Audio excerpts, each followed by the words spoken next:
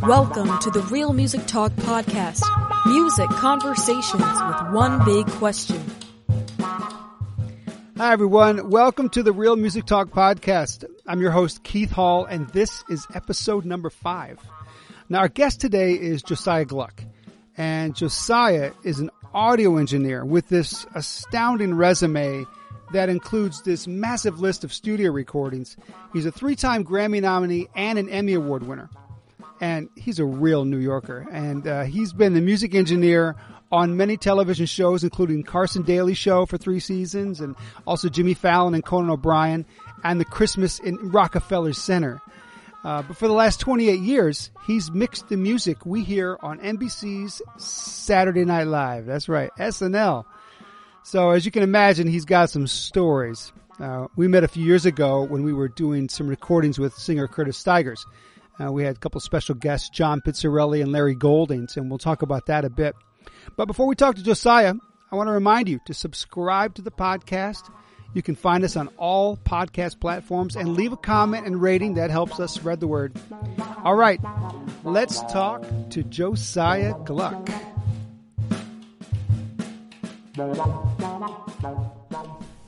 Josiah, thank you for being on the podcast, and it's great to see you again.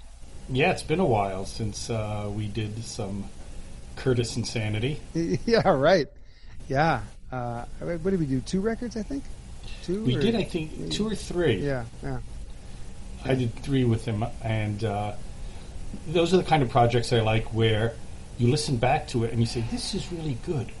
When did we actually do this? Because I just remember us cracking up. I mean, him and Pizzarelli and Larry, it's amazing I didn't wet myself from laughing all the time. Then we would do it, and then we would kill it in one take. Yeah, I'll never forget. Yeah, Larry, that was the first time I'd worked with him like that, and just he's like, "Hey, what if I did this?" and had some little idea. Well, let me go try a pass of this, and then it was masterful. Mm-hmm. And you're like, "Yeah, I think that worked." Yes, yes. That'll work. So you have been the sound engineer, I guess is your title. What is your title at Saturday Night Live? I am one of 2 guys who mix the music for the live broadcast for SNL. It's myself and my co-worker, co-pilot, work wife, a gentleman named Jay Vicari, who's been with the show for a little over 33 years. This is my 28th season, although it's a little truncated from the epidemiological climate, but that's how long I've been with the show. Now, how did that come about? That came about sort of, well, the short version of the longer story is I was working at GRP Records, Dave Grusin and Larry Rosen's joint back in the 80s. Wow. And I got the call through some people I know to come and talk to someone about this new music show that was starting up called Night Music. Oh. Well, then it was called Sunday Night. Sunday Night, yep. As someone said, it was only convicts with insomnia were our only audience, 12:30 on a Sunday I was morning. right there. I was right there with you. And a couple people told them, oh, you need that guy from GRP Records to mix this thing for you. And I hadn't had any really live mixing experience. I had done 1 record with Dave Valentine at the Blue Note. But the funny thing is, I had an initial interview about Night Music, and then I got told I got the gig, and in between that is when I did the Dave Valentine record. But anyway, I worked on Night Music and lasted for about a season. And at that point, I also decided to go freelance and go on my own way, leaving GRP, but still doing a lot of work for them. And then the folks from SNL reached out to me and said, we need another person in a different audio department, basically handling the needle drops for music, which we put all on cart. Now everything is done with samplers and fired from MIDI keyboards and using replay and everything, but it was just this bank of old broadcast carts. I had 15 of them, And I would do the needle drops, and I would also do the recording and editing of voiceovers to be played back as well. So I would do that during the sketches. Wow. And I did that for my first 3 years on the show, working very closely with Hal Wilner, who unfortunately just passed away from COVID.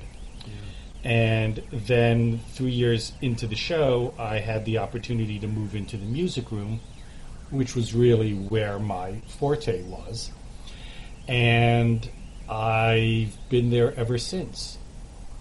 But I will also say that I spent 10 years in that music room doing odds and ends of things and basically assisting and tape-opping and patching and all of that. And I was very happy to wait the 10 years because you've got to get the screw-ups out of your system. It's a tremendous responsibility. And as you and I know, I've been doing, up to that point, I've been doing a lot of jazz albums, but I hadn't been doing a lot of serious rock and roll or hip-hop. And to sort of sit back and look and learn and listen to get the sense of how you get your hands wrapped around something like that. Now it's completely second nature. I don't even think about it. But it was a tremendous education. And the first show I ever did on my own there was with Shakira.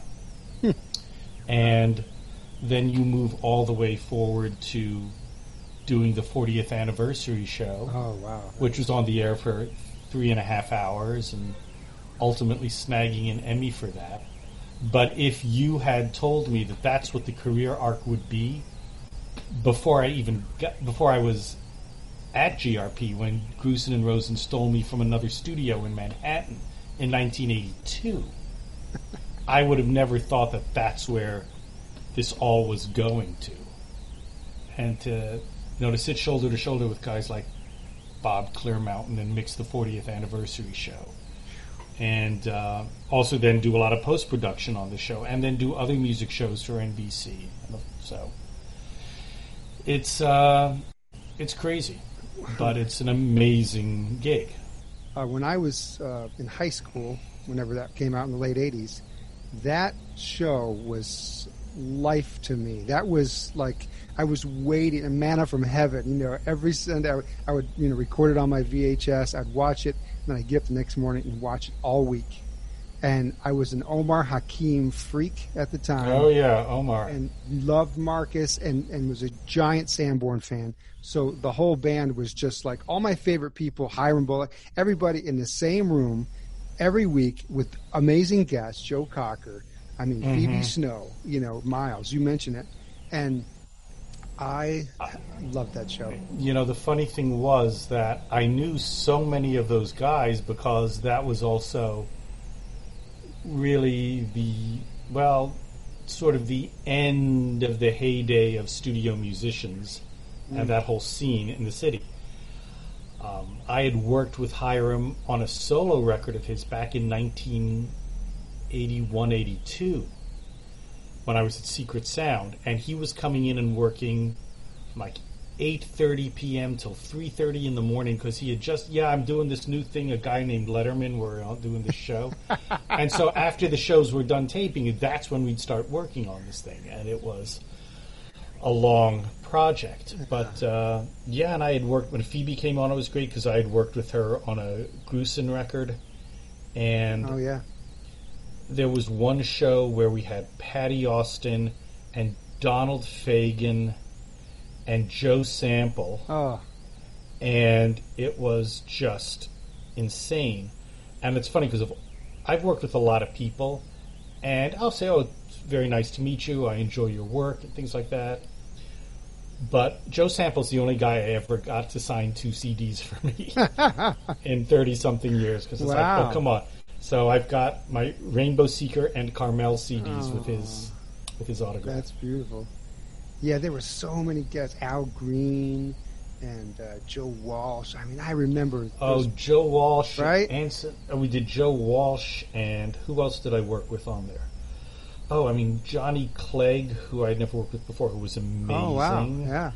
And Darlene Love and Al Jarreau doing Summertime as this sort of slinky reggae thing, which I know sounds sort of redundant, But it was an arrangement that Marcus came up with, just like right on the spot. Yeah, right.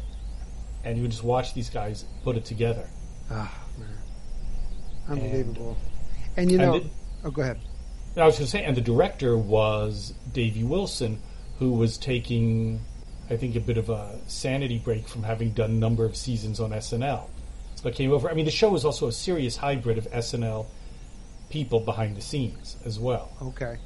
So it was, Lorne Michaels was the EP, but there were a lot of guys. When I got to SNL a few years later, I wound up working with as well. And some of these guys who have gone on to other things I still encounter now and then. There's like a collective millennium or two of experience on that show at this point. I've been there 20-something, Jay's been there 30-something. I mean, guys on the floor. I mean, I also say it's like being in college, because you'll pass people on campus, you've seen them, you know that they belong there, you know their face. And it's like, hey, how you doing? I don't know their name, I don't know their major, I don't know where they live, but they belong there. Right. And so people I have seen every day I'm there, 20 years or more. I don't know what they do. Something out on the floor. I mean, it's funny. I'm rarely out on the floor when the show is live. Right. There were a couple of times when a very dear friend, Dave Smith, passed away. He was a brilliant engineer, and he loaned us some killer mics. Sting did a thing once and Penn was playing piano, and it was just like he wanted to do a little trio date with a Gershwin tune, and it's like Lorne was like, sure. But we had this beautiful AKG C24 microphone, stereo tube mic, and I was like, Josiah is the one who's going to go out there and set it up. So I get towards the end of that sketch 4, Jay's mixing, but I run down the hall and get the mic set up and in position, and then just hang there and then get it off so it's not Neanderthal with sets moving and things like that. Wow. So have you ever been able to make an appearance, though, in a skit or on stage? No. I mean, I'm not going to say that I have a face made for radio, but it's no, I've never. There have been one or two things where they've been behind the scenes. You can catch a glimpse, but that's about it. All right. Wow. It's not the reason I'm there, though. It would be sweet, but it's not necessary. And are you still doing recordings in studios, doing records and stuff? Yeah, when I can. I mean, the whole scene is very different. But yeah, I'm out there doing stuff, working with a great sax player here in town, a guy named Mike Cohen. We've been working on a project on and off. And I just mixed something for a young singer-songwriter, just one tune. Cool. And so there's always stuff to be doing. I mean, the interesting thing is, of course, during this time we're living in now, with how do you perform and record or do a TV show which might have 100 people just on the floor, not to mention the 300 people in the audience, and how are we going to move forward with that? We did do 3 remote shows, which worked out pretty well. I mean, people did stuff at home. They send it to all this material goes to the editors. The editors typically work, I think, in Premiere or Final Cut, and they put it all together, and laying in tracks of sound effects and dialogue and maybe music stings, and then that is all turned into what's known as an OMF or an AAF, and they then Dropbox that to me, and I can put that into Pro Tools, and it all unfurls in Pro Tools, and then I can do a proper sound mix on it and send it back. I get a low-res video file, and the other thing is we can make sure that it's keeping within the levels for broadcast spec, because you don't want to fry the satellite or melt fiber optic cables feeding the transmitter. So. Well, I, for one, am a huge SNL fan, and it's really fun to hear about how that show works and what Josiah does there, and about all the other amazing projects he's been a part of for the last couple of decades. This is actually the first of 2 episodes with Josiah. We're going to get into some more about Saturday Night Live in the next episode, and he's going to talk about his time working with Prince on SNL. That's going to be great. So tell your friends, We sure appreciate you being with us. And until next time, be who you be and do what you do. Take care.